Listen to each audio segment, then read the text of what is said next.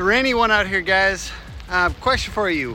What is your guys' plan on returning after COVID? I'm curious if you could pop that in the comments. This week I'm talking about grit. So I'm out here running even though it's a little cold and rainy here in Minnesota. I'm gonna share with you 5 ways to get more grit. Number 1, challenge yourself daily. Try to do something really hard each day. 2, invite haters. You know, they have that old saying, to avoid criticism, say nothing, be nothing. You know, people are always gonna disagree, so you gotta learn to love it.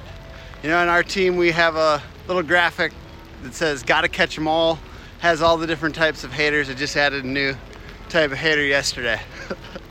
3, do something that seems impossible. The first time I completed a 365-day challenge, I felt a sense of relief.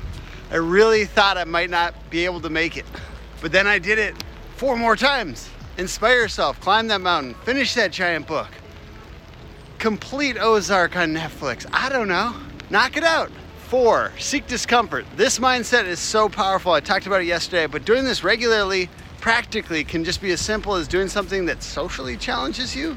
Ask 2 people you idolize to chat over the phone for 15 minutes.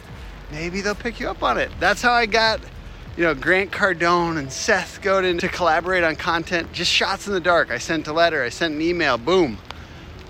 Things that I never thought would happen, happened. So the bar is raised now on what will blow my mind. 5, eat that frog. So take your hardest task for the day and put it right at the beginning. This is from a book by Brian Tracy, great book, check it out. These are my 5 practical tips for getting grittier.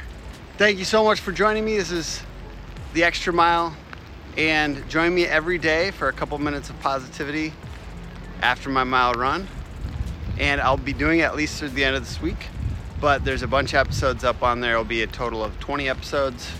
And just thank you so much for joining me.